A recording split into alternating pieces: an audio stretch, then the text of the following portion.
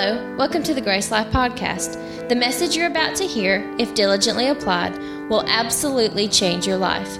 We're praying that the God of our Lord Jesus Christ, the Father of glory, will give unto you the spirit of wisdom and revelation in the knowledge of Him, thereby allowing the eyes of your understanding to be enlightened. Now let's join the service already in progress with Pastor West.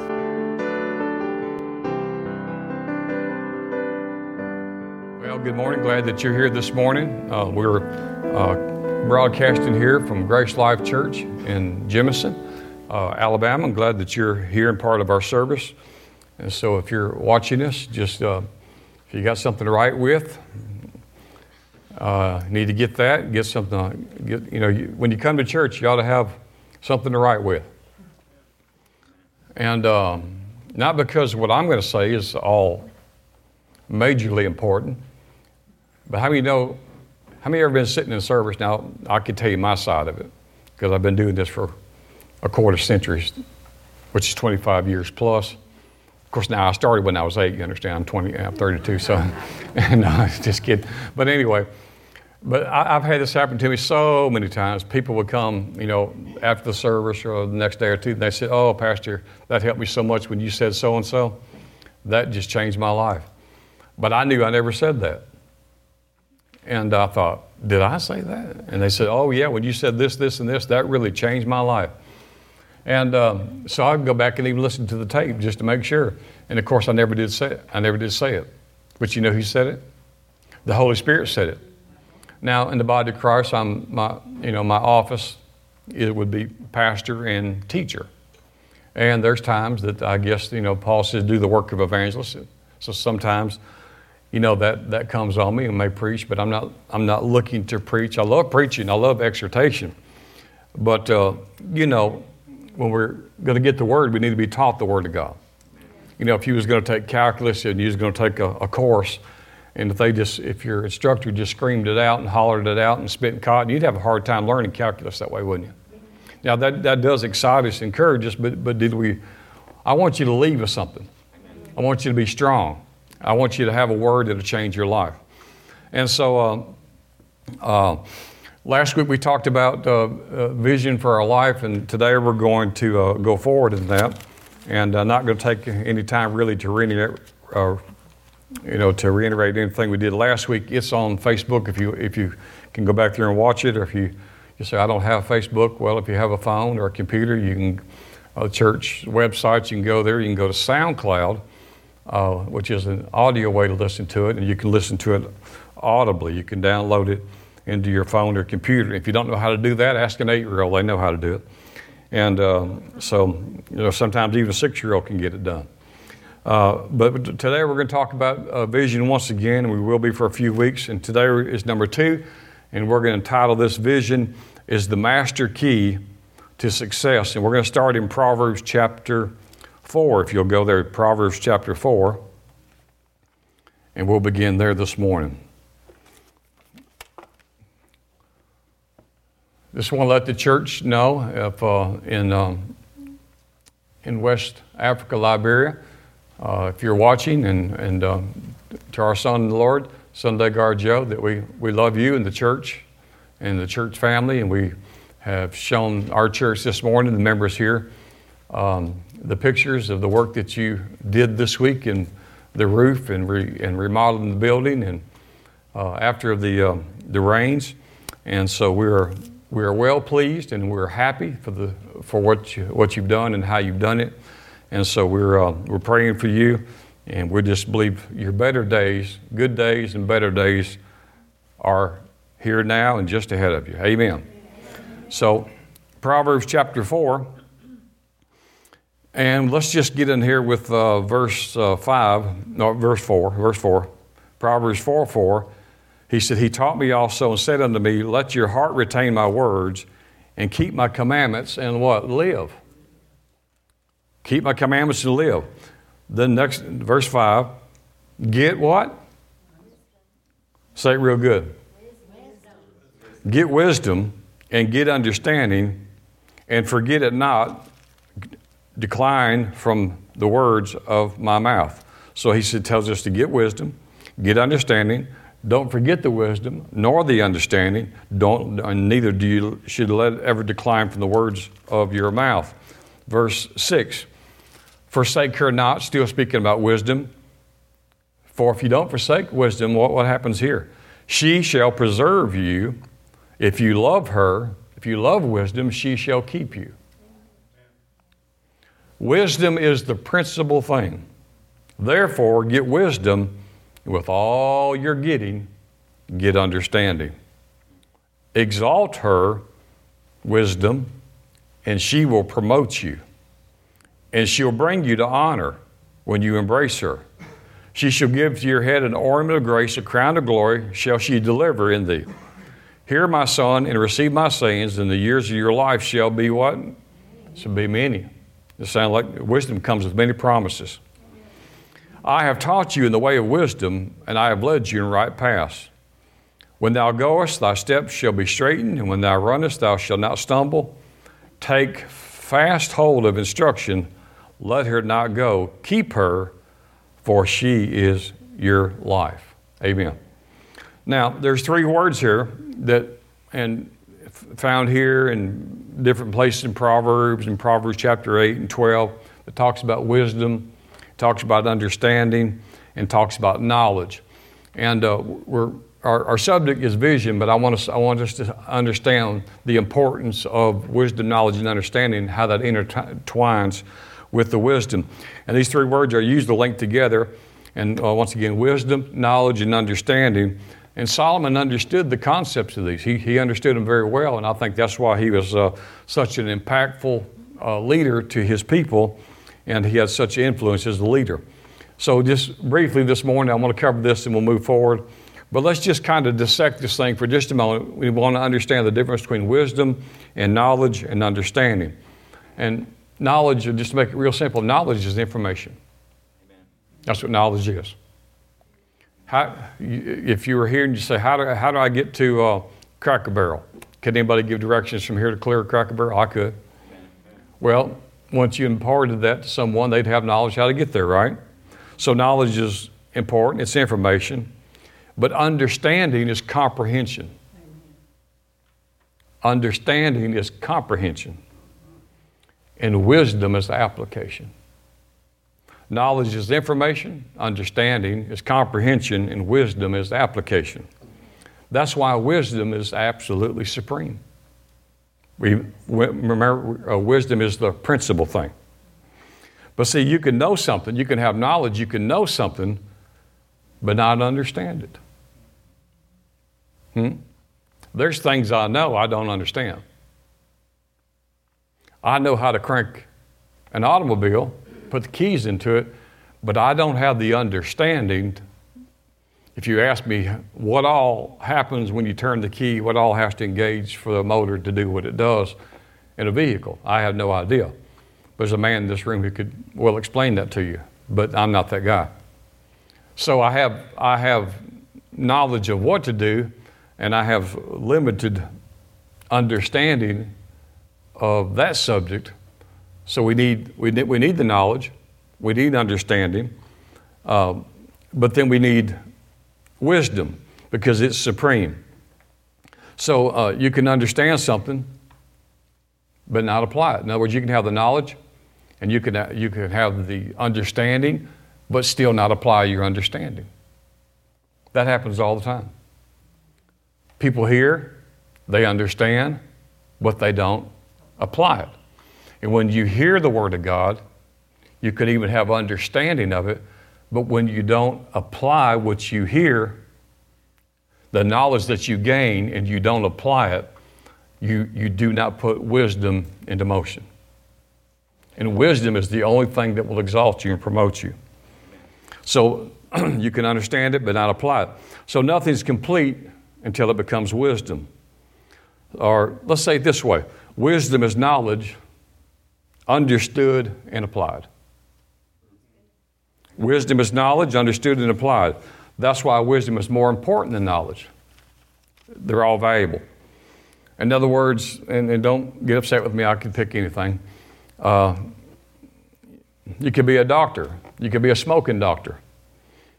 And if someone, this doctor has knowledge, but he has no wisdom. He can read as good as I can read. I mean, I read the side of that package for 10 years, so this could be harmful to your health. And I knew some people it was, all the way to the end. But see, I chose, but I was always going to quit tomorrow. Not today, tomorrow, tomorrow. And my tomorrow's dragged on for 10 years. Well, the doctor would have the knowledge of the damage it could do to his body. He may have a better understanding than other people. So he has knowledge and he has understanding, but he has no wisdom because he's never applied them. Is this helping anybody? Yeah. So you can have knowledge of things and still kill yourself or destroy your own life because you're simply not applying the Word. And that happens all the time. People come to church, they sit, they listen, they're good people, they love God, they're going to heaven, they're making notes, they're saying, amen, Pastor, praise God, good message. But they don't go and they don't apply the knowledge and gain the understanding of it, so therefore it never becomes wisdom to them, therefore their life never changes. Some people say, well, I believe this, but it's just not working for me. Well, you just told why it didn't work for you. You have to bring application to it. You say, well, I did that. No, listen. Jesus said if you continue in my word, not if you dabble in it, not if you tried it a time or two. You know, not so much the last few years, but I became a pretty decent painter. You know where I learned how to paint? Pastoring. I had the concept when I started, this is all you did in pastoring. And I can tell you after this quarter of a century, this is the least that you do in pastoring. Now, getting prepared to do this is a lot more time. So it may seem pretty simple when you get up here and do this, but it's the time spent. Someone said to me one time, they said, how long did, well, and this was, I don't remember who it was, but I've heard this many times, sometimes someone would compliment you and say, that message really blessed me. And then they'd ask me, said, how long did it take you to prepare for something like that? I said, 25 years. Right? Where you have different craftsmen like you. I mean, Bill's sitting here, so he's a mechanic. And so sometimes the fix on your car could be relatively simple. I mean, it could just be, one knob being turned this way or just make a little adjustment this way. And then he may charge you $200, $300, $400, $500, $600, and he might be through in 15 minutes. And you say, well, that doesn't seem right that he would charge me $400 or $500 when he spent 30 minutes. Well, it wasn't the 30 minutes that equaled the $500. It's that he knew which knob to turn. He knew which one to twist. And the 30 years of knowledge is what brought the process down so low. So that's what's going on here. So we need wisdom, we need knowledge, we need understanding. But you only have wisdom when you take the knowledge and you apply it, which is comprehension, and then that becomes the wisdom to you. And the Bible says that Jesus was the wisdom of God. What does that mean? Jesus is God applied.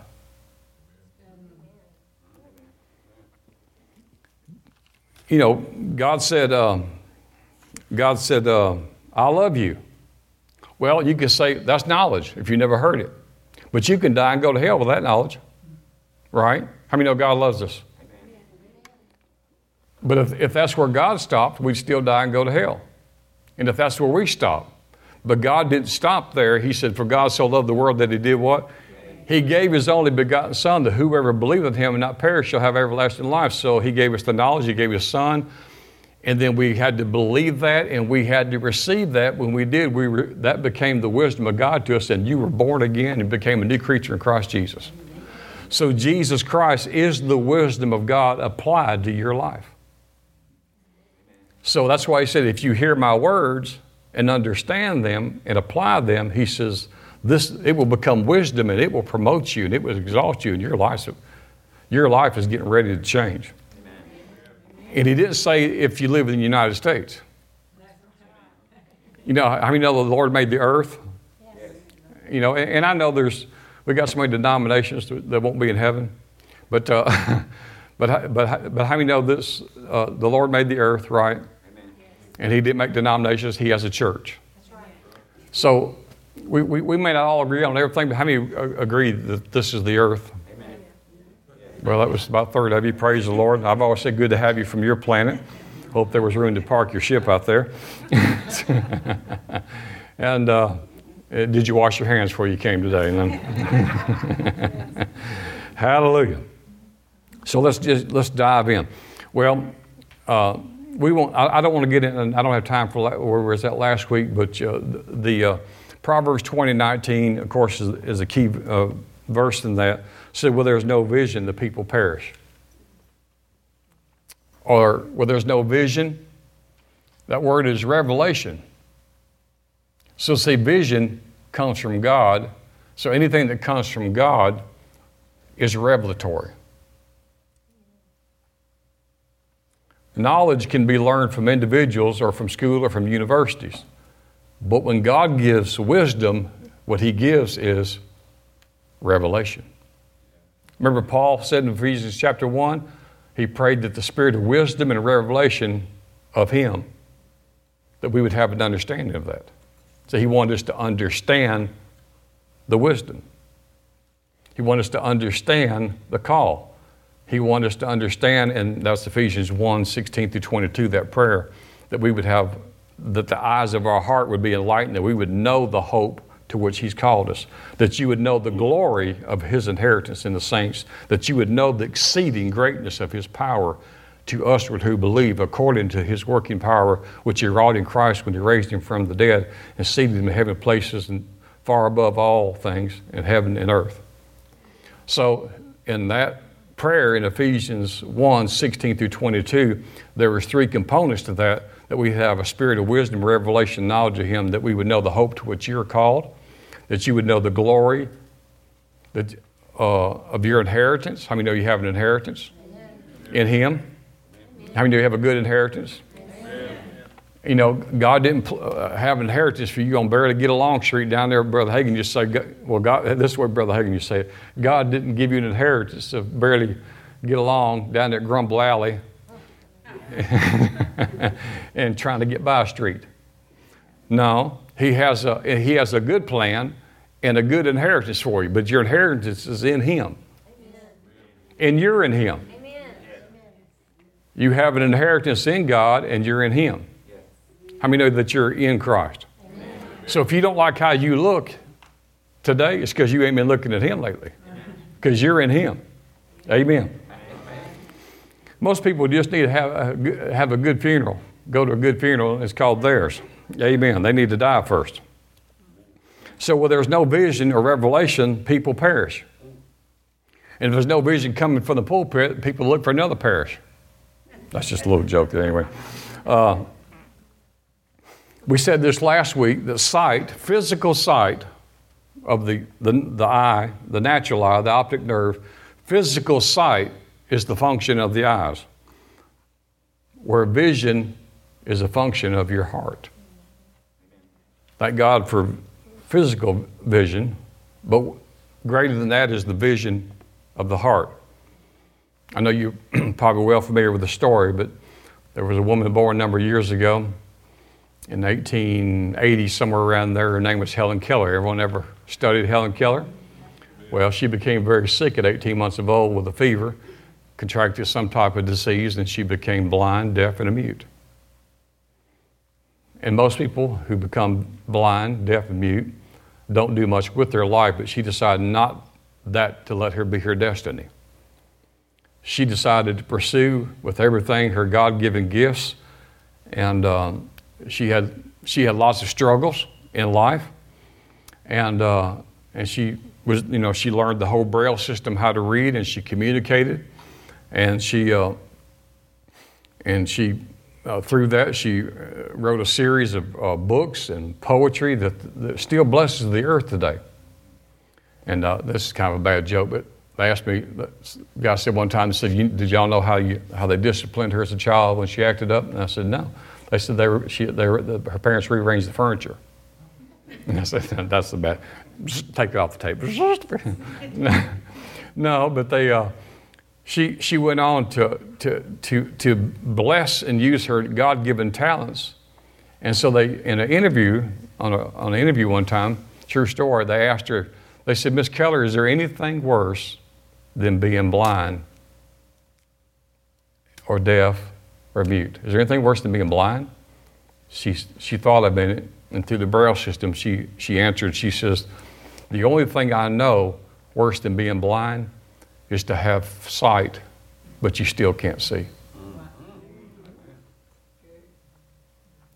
So sight is the function of the eyes, but vision is the function of your heart. So vision is revelatory. So what is vision? Well, vision is seeing the future before it comes to pass. Now that would be, we won't go there, but that would be Hebrews 11:1, where faith is the substance of things what? Hoped for.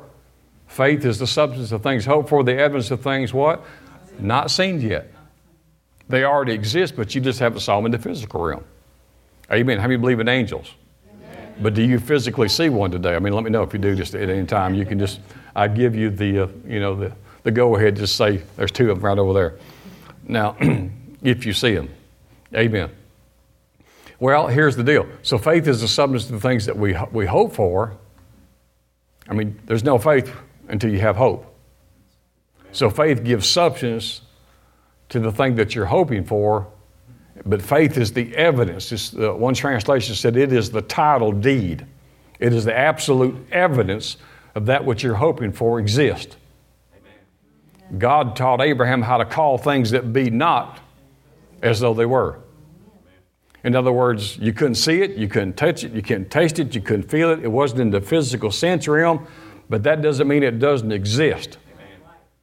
If you spend all Saturday long and you take a tiller or a plow or a tractor or whatever and you plant, you till the ground and you get the debris out and the rocks and the sticks and you come and you put the good seed and you put it in there and you water it and you fertilize it and you cover it all up and you water the ground. How many know whether it's going to take 4 weeks, 6 weeks, 8 weeks, whatever it takes, whatever you plant, how many know there's going to be a harvest? So you could almost say, man, we got taters and we got corn and we got green beans and we got cantaloupes, we got all this, and someone come along and say, I don't see anything. So they could deny the very fact that you have a garden. But just because you can't see on the outside doesn't mean there's not something growing down beneath the dirt, right? Just because the world can't see what you're talking about does not mean it doesn't exist. How many ever saw your brain physically? I haven't. But how many are believing you got one of those things? I got more hands that time, y'all. Amen. I knew y'all were smart, good looking and smart. You put that together, you can do anything. So vision is the ability to see farther than your eyes can look. Did you hear that? Vision through the imagination is the ability to see further than your eyes can look. I was reading a story a number of years ago about a family. And this little girl was about 3.5 years old, and they got on a cruise ship, true story, and I forgot where they were going to, but everybody was saying goodbye at the port, and they were pulling off a little bit, and everybody was at the railing, and they were just like, crowding the way. The little girl couldn't see nothing, and she getting frustrated, and she kind of pulled on her dad's trousers, and she said, Daddy, I can't see. So he picked her up and put it on his shoulder, and she's looking around, and she went, oh, and she said, whoa-wee. She said, Daddy, look. He said, what is it? She said, Daddy, look. He said, well, what is it, baby? She said, Daddy, look. What is it? He said, what is it? She said, I can see farther than my eyes can look. She saw the ocean and she saw the land as they were pulling away from it and the people waving, and she never had saw the vastness and the beauty of the ocean from that perspective. And I believe she described vision. Amen. I can see more and further than my eyes has ever had the ability to look. Amen. So vision is the ability to see farther than your eyes can look. Vision makes the unseen visible and the unknown possible. Now, why do we need a vision? Well, there's a lot of reasons. Well, it's because God doesn't really speak to you about where you are.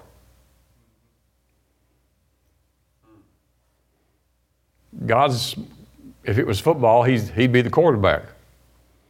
And he's already made the play. And if it's going to be a little jet out and I catch you across the middle, I mean, the quarterback never throws the ball to where you are. He throws the ball to where you're supposed to be. You want to know where your provision is for your vision? It's where you're supposed to be. Amen. Huh? For every vision from God, and I'm getting way ahead of myself, is provision. And the reason why some people aren't getting provision is because they're involved in somebody else's vision.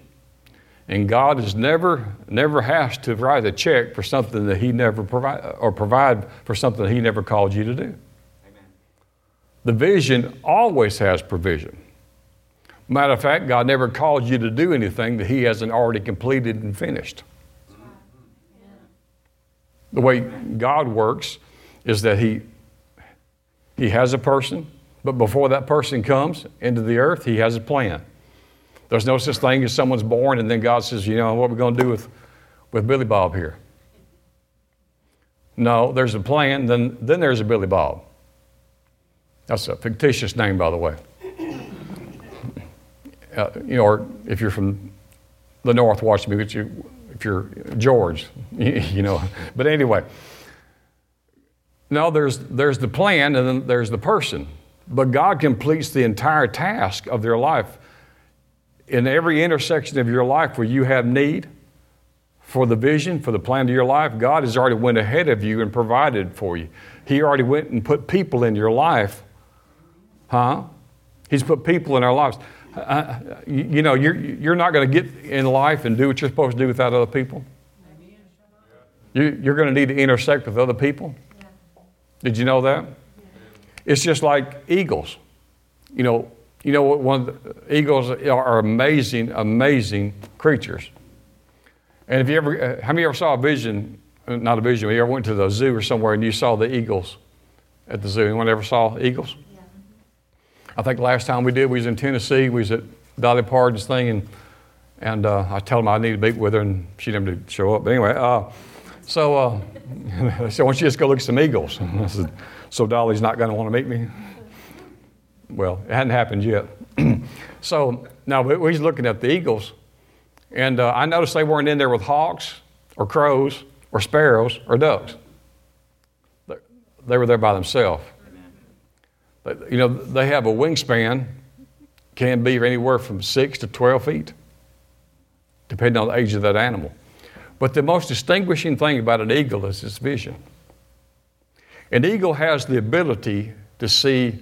They soar higher than any bird, and they have very clear vision, much greater than any human. They can see a small little field rat 5 miles away. So, I hate for the field rat because, from 5 miles away, he doesn't even know his breakfast yet. But the eagle does. So he has an amazing ability to be able to fly and to soar far above. So you never see eagles hanging out with other birds because the eagle knows he's the top bird. And so he's the leader. And when you're a leader and you have vision, you love all people, but you want to hang out with other leaders. So when you have vision, you want to hang out with other people who are visionaries.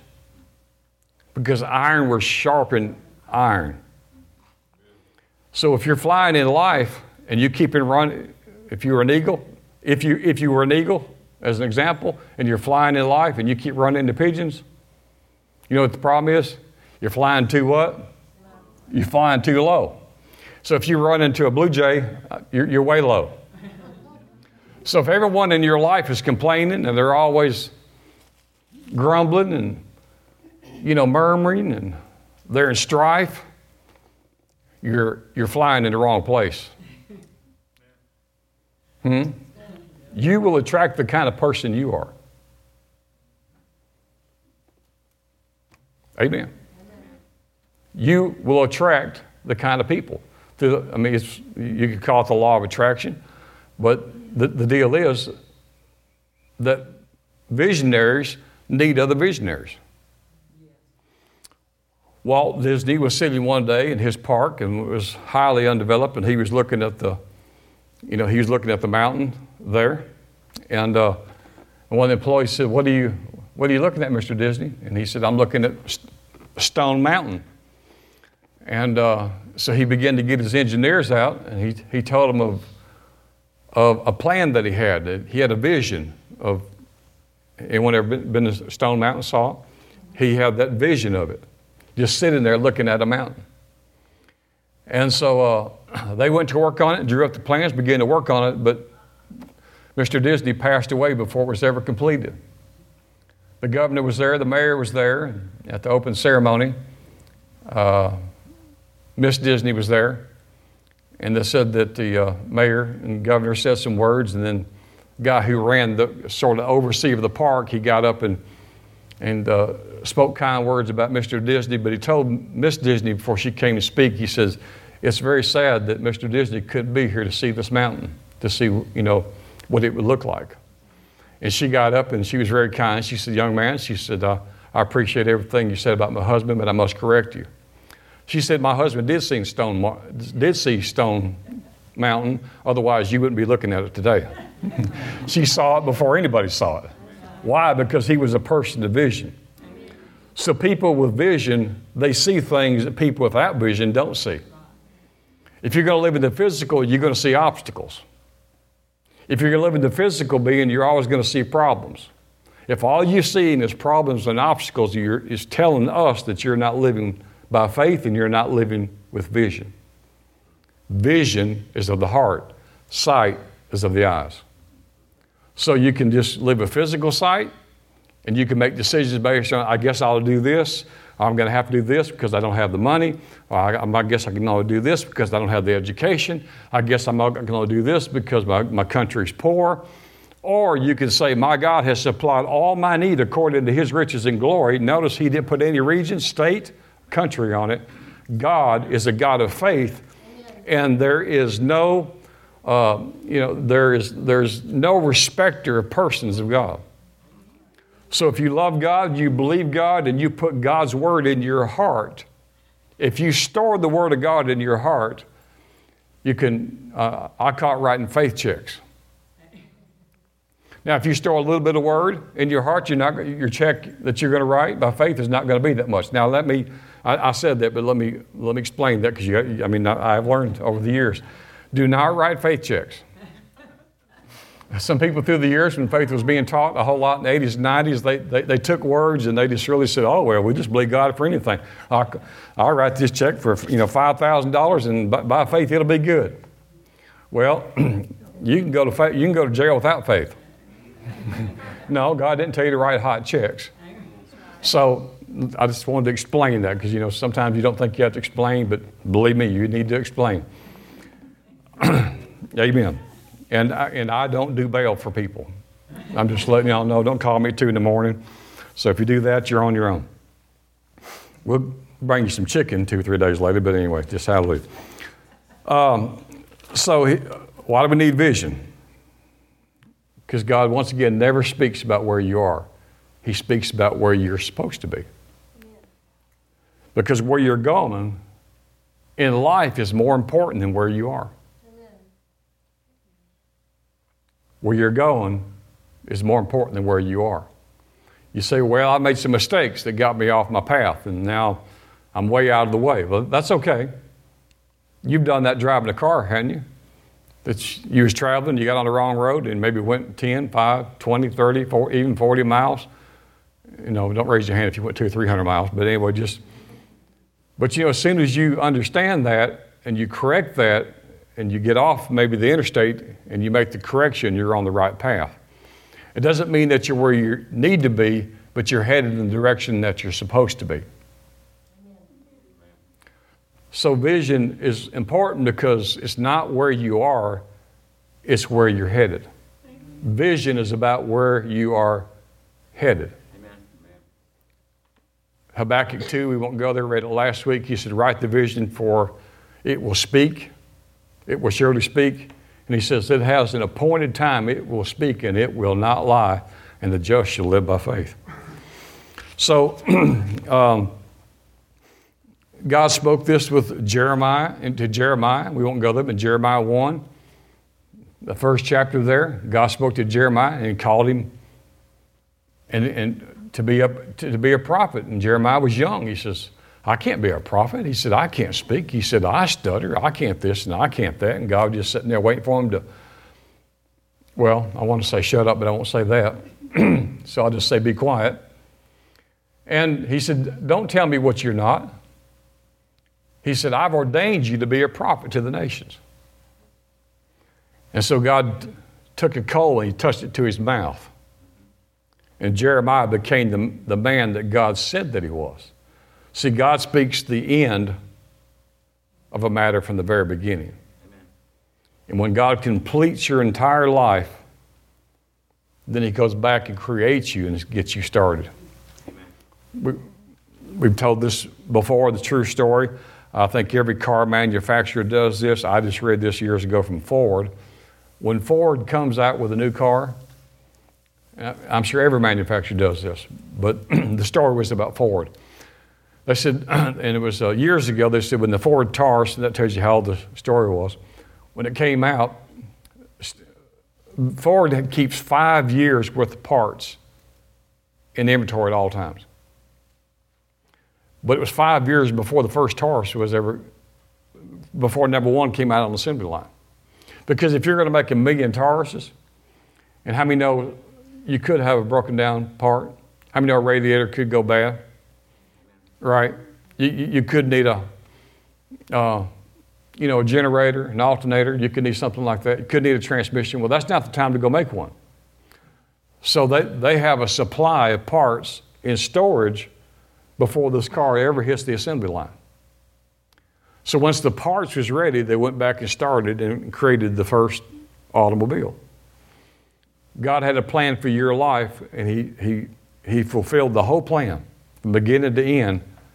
And when it was completed, he went back and created you. You was born, and you entered into life. So if you're at a place that you feel like you're stuck, you don't know how to go forward, then you got to go back and say, God, what did you provide for me in 2020, on July the 12th? Where's the answer to this? Because it's already here. Help me to see what I can't see with my physical eyes. Help me to see with my heart, by vision, by revelation, that which you've already done and planned for me for this day.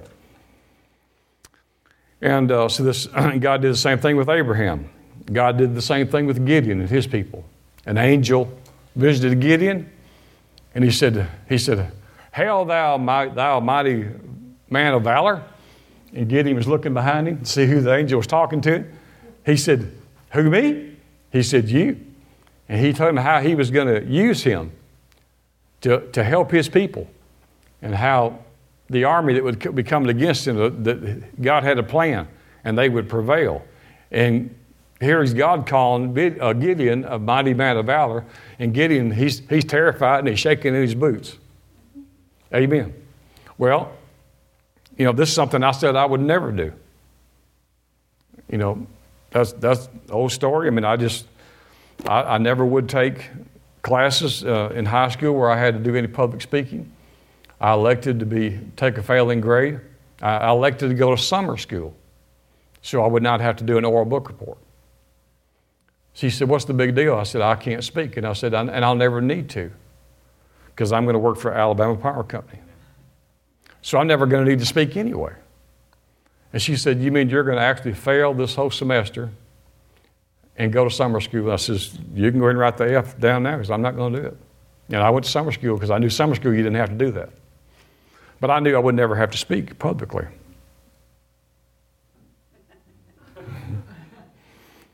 So we know I'm not God, right? Of course, that was never up for debate, was it? Number 2, you need to have a big vision.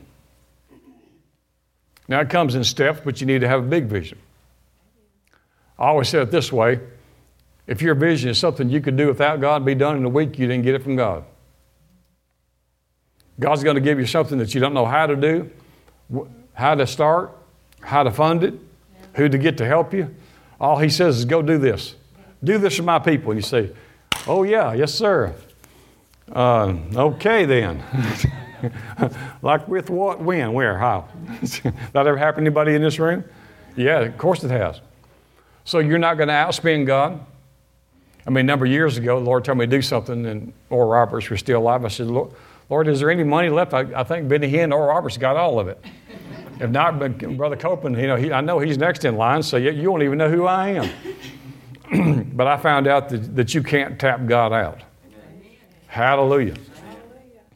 So Ephesians 3:20 says that we can do what? Exceedingly abundantly above all that we ask or think, according to the what? Power that worketh in you. So it's in proportion to the power that's working in not God, but in you. In you. You see, we're really receiving everything that we can for where we are. Actually, and this is not the statement I want to make is not anything of condemnation. This is just a fact for anybody. In every church, the church actually determines what will be taught. It's not that the teacher may not know more, but the congregation can only receive where it's at, what it will receive. In other words, Jesus told his disciples, he said, I have many things to say to you, but you're not ready to hear them. And when you're not ready to hear them, there's no utterance for it. Jesus left his own hometown because no one could receive what he had to say. He said, I could have done a mighty work, but I'd not be able to do a mighty work, so he had to go somewhere else because they could not receive his words. They would not receive him. So you determine the level of teaching. You determine the level of ministry that goes forth in this pulpit. You do. More than the teacher does. So we need to have a big vision. You know, a big vision will propel you. It'll put your eyes off you and put your eyes on God. So God is not just for emergencies and problems. The just shall live by faith. Your vision determines your destiny. Remember in Numbers 13? They're supposed to go and take the land. Moses sent out spies to see which way they would go. And they came back. And the Bible said they brought back a what? An evil report of the land. All 12 said the land is just like God said. The problem is it has inhabitants that are, he says, the inhabitants of the Canaan land the land's beautiful. They brought back, remember, a cluster of grapes. I mean, they have two men on a pole holding grapes. I mean, I went to Publix and I never had to have two people, some grapes. They just put it in little bags and they said, shopping for your pleasure. I said, that ain't Canaan land. No, so they said it's exactly like God said it was, but we can't do that. We can't do what God said because these people, I mean, it's kind of hilarious. They've already come through the Red Sea, right? They said there's giants over there. They've come through the Red Sea. All the 10 plagues of Israel, of Egypt. And through did I mention the Red Sea? Just want to make sure I did mention the Red Sea. They came through the Red Sea and they said, we can't go there because then people are tall. People are tall. And they said, and then they started name calling, but they started the name calling. And they said, we are grasshoppers in their sight. Well, they didn't call them. The people of Canaan didn't call them that. They called themselves grasshoppers. So your vision will determine your destiny. Vision is the key to the future because sight, once again, is function of the eyes and vision of the heart. And then, number 3, your vision lies within you. It's not somewhere else. Somebody else doesn't have it. You don't need to be somebody else. If you try to become someone else, then I see this a lot of time, even in ministry, in music ministry. And it's good to have people who, that we look to and we admire and all that, but you got some people say, I want to sing just like her, or sing like him, or play the so-and-so, the organ or the guitar or the drums or whatever it is. And we have too many people who want to be somebody else. But you're unique. God made you the way He wants to make you. If you want to really give God a compliment, then be the best you that He made you. Paul said it's not good to compare yourself with others. He said this is not wise. So God made you unique, and when you are who you are, you give God more glory that way than if you try to become someone else. And if you're trying to be someone else, then the best you can ever be is second best, because you're not the first one. So your future lies within you. It's not ahead of you, but rather it's within you. The chores you take and act on today will create your tomorrow. The plans that you put in action today will create your tomorrow. Isaiah said, if you're willing and obedient, you're going to eat the good of the land. Amen. Number 4, you are perfect for your vision. You are perfect for your vision. Can you accept that by faith? Yes. See, don't point out all your flaws, because we all have flaws. We all do. We all have things about us that we wished it wasn't this way, it was that way. But you are perfect for the vision God's created you for. Psalms 139:14, he said, you are fearfully and wonderfully made.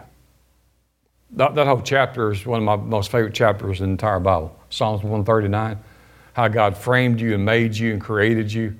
The whole chapter, He knew you. Psalms 139 said He knew you before you was in your mother's womb. Amen. Now, you say, how does He do that? Now, I don't know. I think you're going to have to wait till you get to heaven. And if someone tells you they know how, well, I think you have to be in heaven and figure that one out. Well, He knew you before you was even created in your mother's womb. So certainly He knows how to get you from here to there. Amen. On this side, can He? Amen. So we're fearfully and wonderfully made. So God has given us everything that we need for what we are called to do. This is not the season to complain. This is not the season to hate yourself. This is the season to discover yourself. Discover who you already are. Find out who you are. Don't put yourself down. When you're putting yourself down, you're putting God's handiwork down. Amen. The Bible says we are His workmanship. We are His handiwork. Amen. That word workmanship really is the word poem. God wrote a poem. You're that poem. And the world's reading you everywhere you go. So when God puts you out there, you're the poem of God. You're artistry to the world. You are poetic to the world. Let God speak to the world through your life. You are His workmanship, His beauty. So we need to discover ourselves, not hate ourselves. You have to have much purpose. Purpose is, when we'll get into this a little later on, is the reason why. You have to have purpose. And we should never die before you're finished. Notice Jesus said, I never thought about this before, that really, when Jesus said those words, it's finished, what was He talking about? The reason He came. That was purpose. Isn't that His words? It is finished. Here's what He didn't say. I'm finished. He said the plan, the purpose, the vision, the call of God, it's finished. Not I'm finished. You ought to live full and die empty. Live full and die empty. Number 5, vision requires action to become a reality. We'll ask the question, vision, what do you see? Purpose is why you see it. Vision is what you see, purpose is why you see it. Goals are how you're going to get from here to there. So if you're going to get there in a week, I said a while ago, you can do it in a week without God.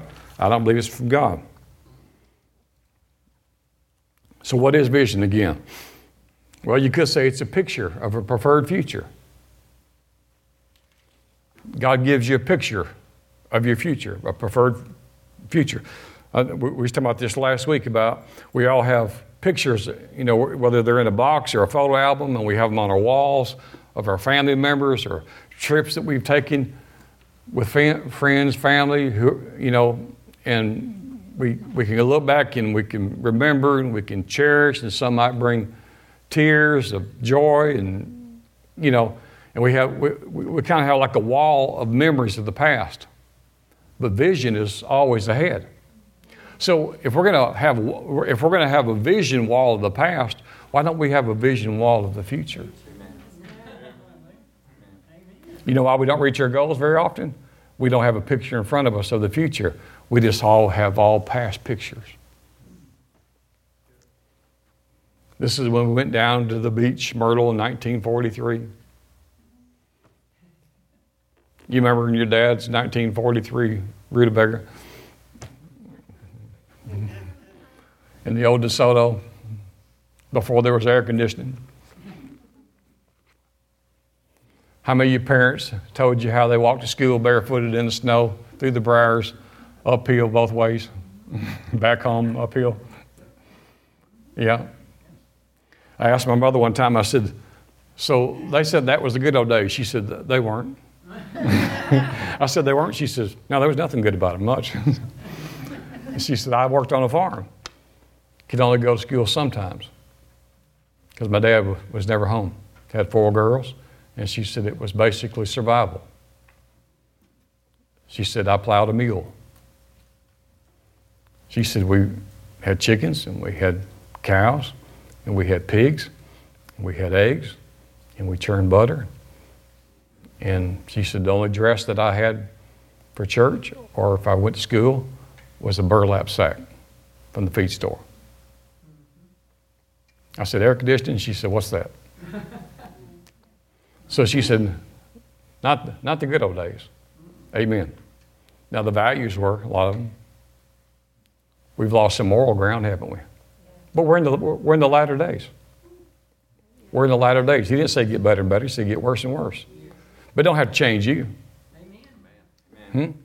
Why? Because you're the workmanship. You're the poem. Everywhere you go, they're reading you. Amen. If they don't like poems, that's their problem. Hallelujah. Roses are red, violets are blue. Here's my poem. Let it come on to you. I don't know, just hallelujah. So the vision is a picture of the future. It's seeing tomorrow from today.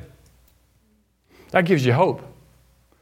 You might be in a bad place today. You may not be happy about something in your life. You may not feel good today. You might have had a doctor's report. You might have had a financial struggle you're going through. You might have a family issue. But if you go to the Word of God, look at the promise, and if you stay in the promise, you can't come out of the... People say, well, I'm just so depressed. I said, well, just spend some time in the presence of God. Amen. Spend some time worshiping and praising God. I've never heard anyone say, well, I just been in the presence of God for 2 hours, and I'm so depressed. Brother Hagin had 8 visions in his lifetime where he saw Jesus. And he said, every time I did the same thing. He said, first thing I did is he said, I fell to my feet. And Jesus told him in some of those visions, he says, get up.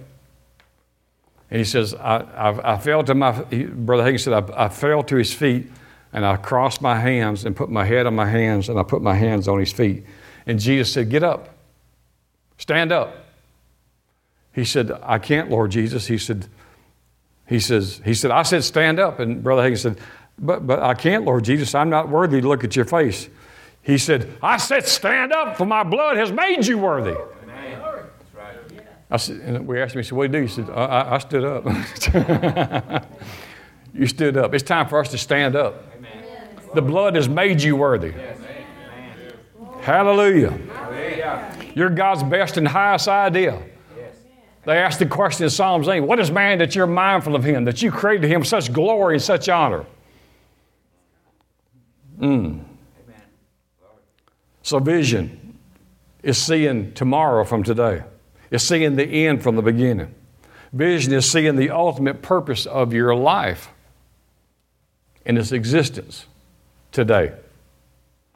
Vision also gives us direction. It's a roadmap for your life, your purpose, and your destiny. Vision will also evoke within you passion, excitement. It gets you up in the morning. Vision does. See, I always said a lot of people die too early. It's not because, well, we got the, we got the gimpy leg and the bad leg and whatever, and that took us out. A lot of people leave the life early, not because they run out of health always. It's because they ran out of vision. There's no need to live to be 100, 120 if you're just going to be critical and mean. Have you met some young, mean people? Have you met some elderly, old, mean people? I mean, they're really crusty. As you get older anyway, I mean, some people think as people get older, they get a little mean. No, we're not mean. We just aged a little bit.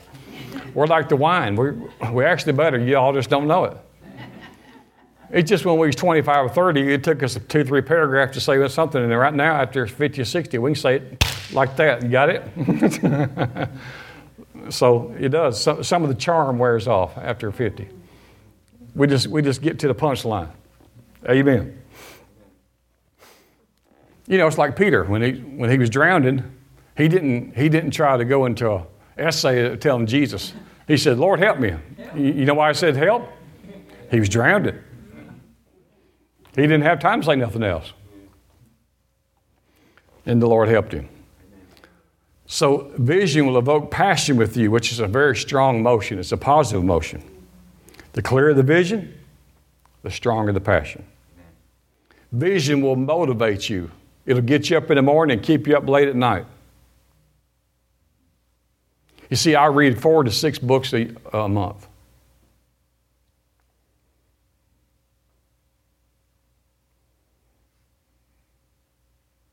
I don't know, and I wouldn't tell you how much time I prayed. Didn't really matter.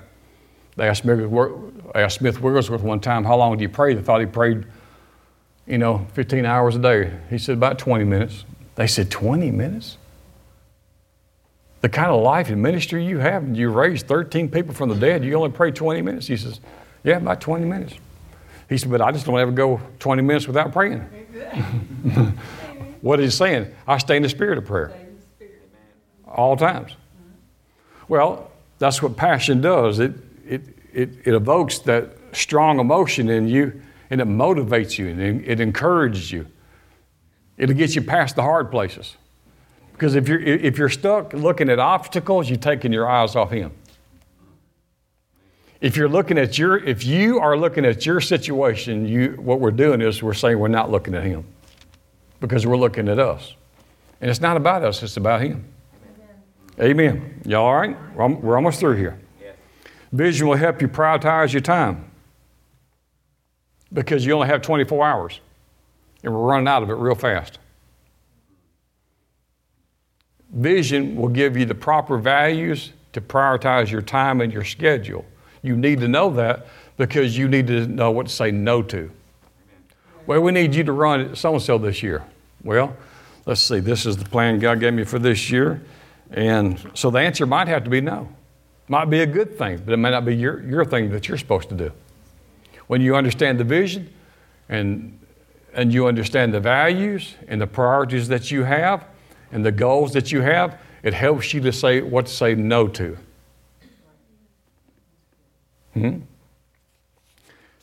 Vision disciplines your actions and behavior and determines your values and protects you from total failure and falling. And finishing this morning, we'll say it this way.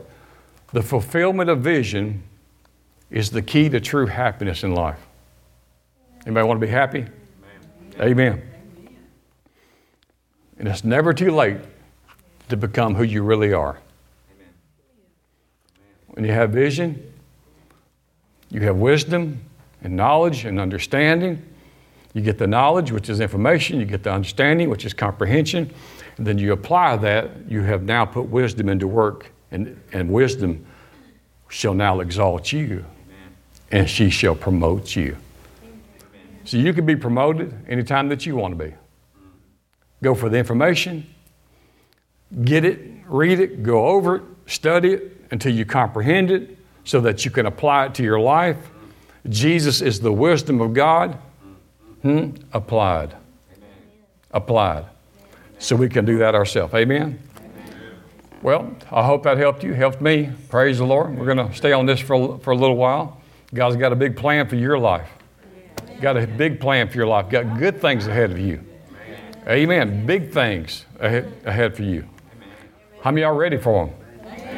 How many of you want to do more, see more, help more than you've ever done before?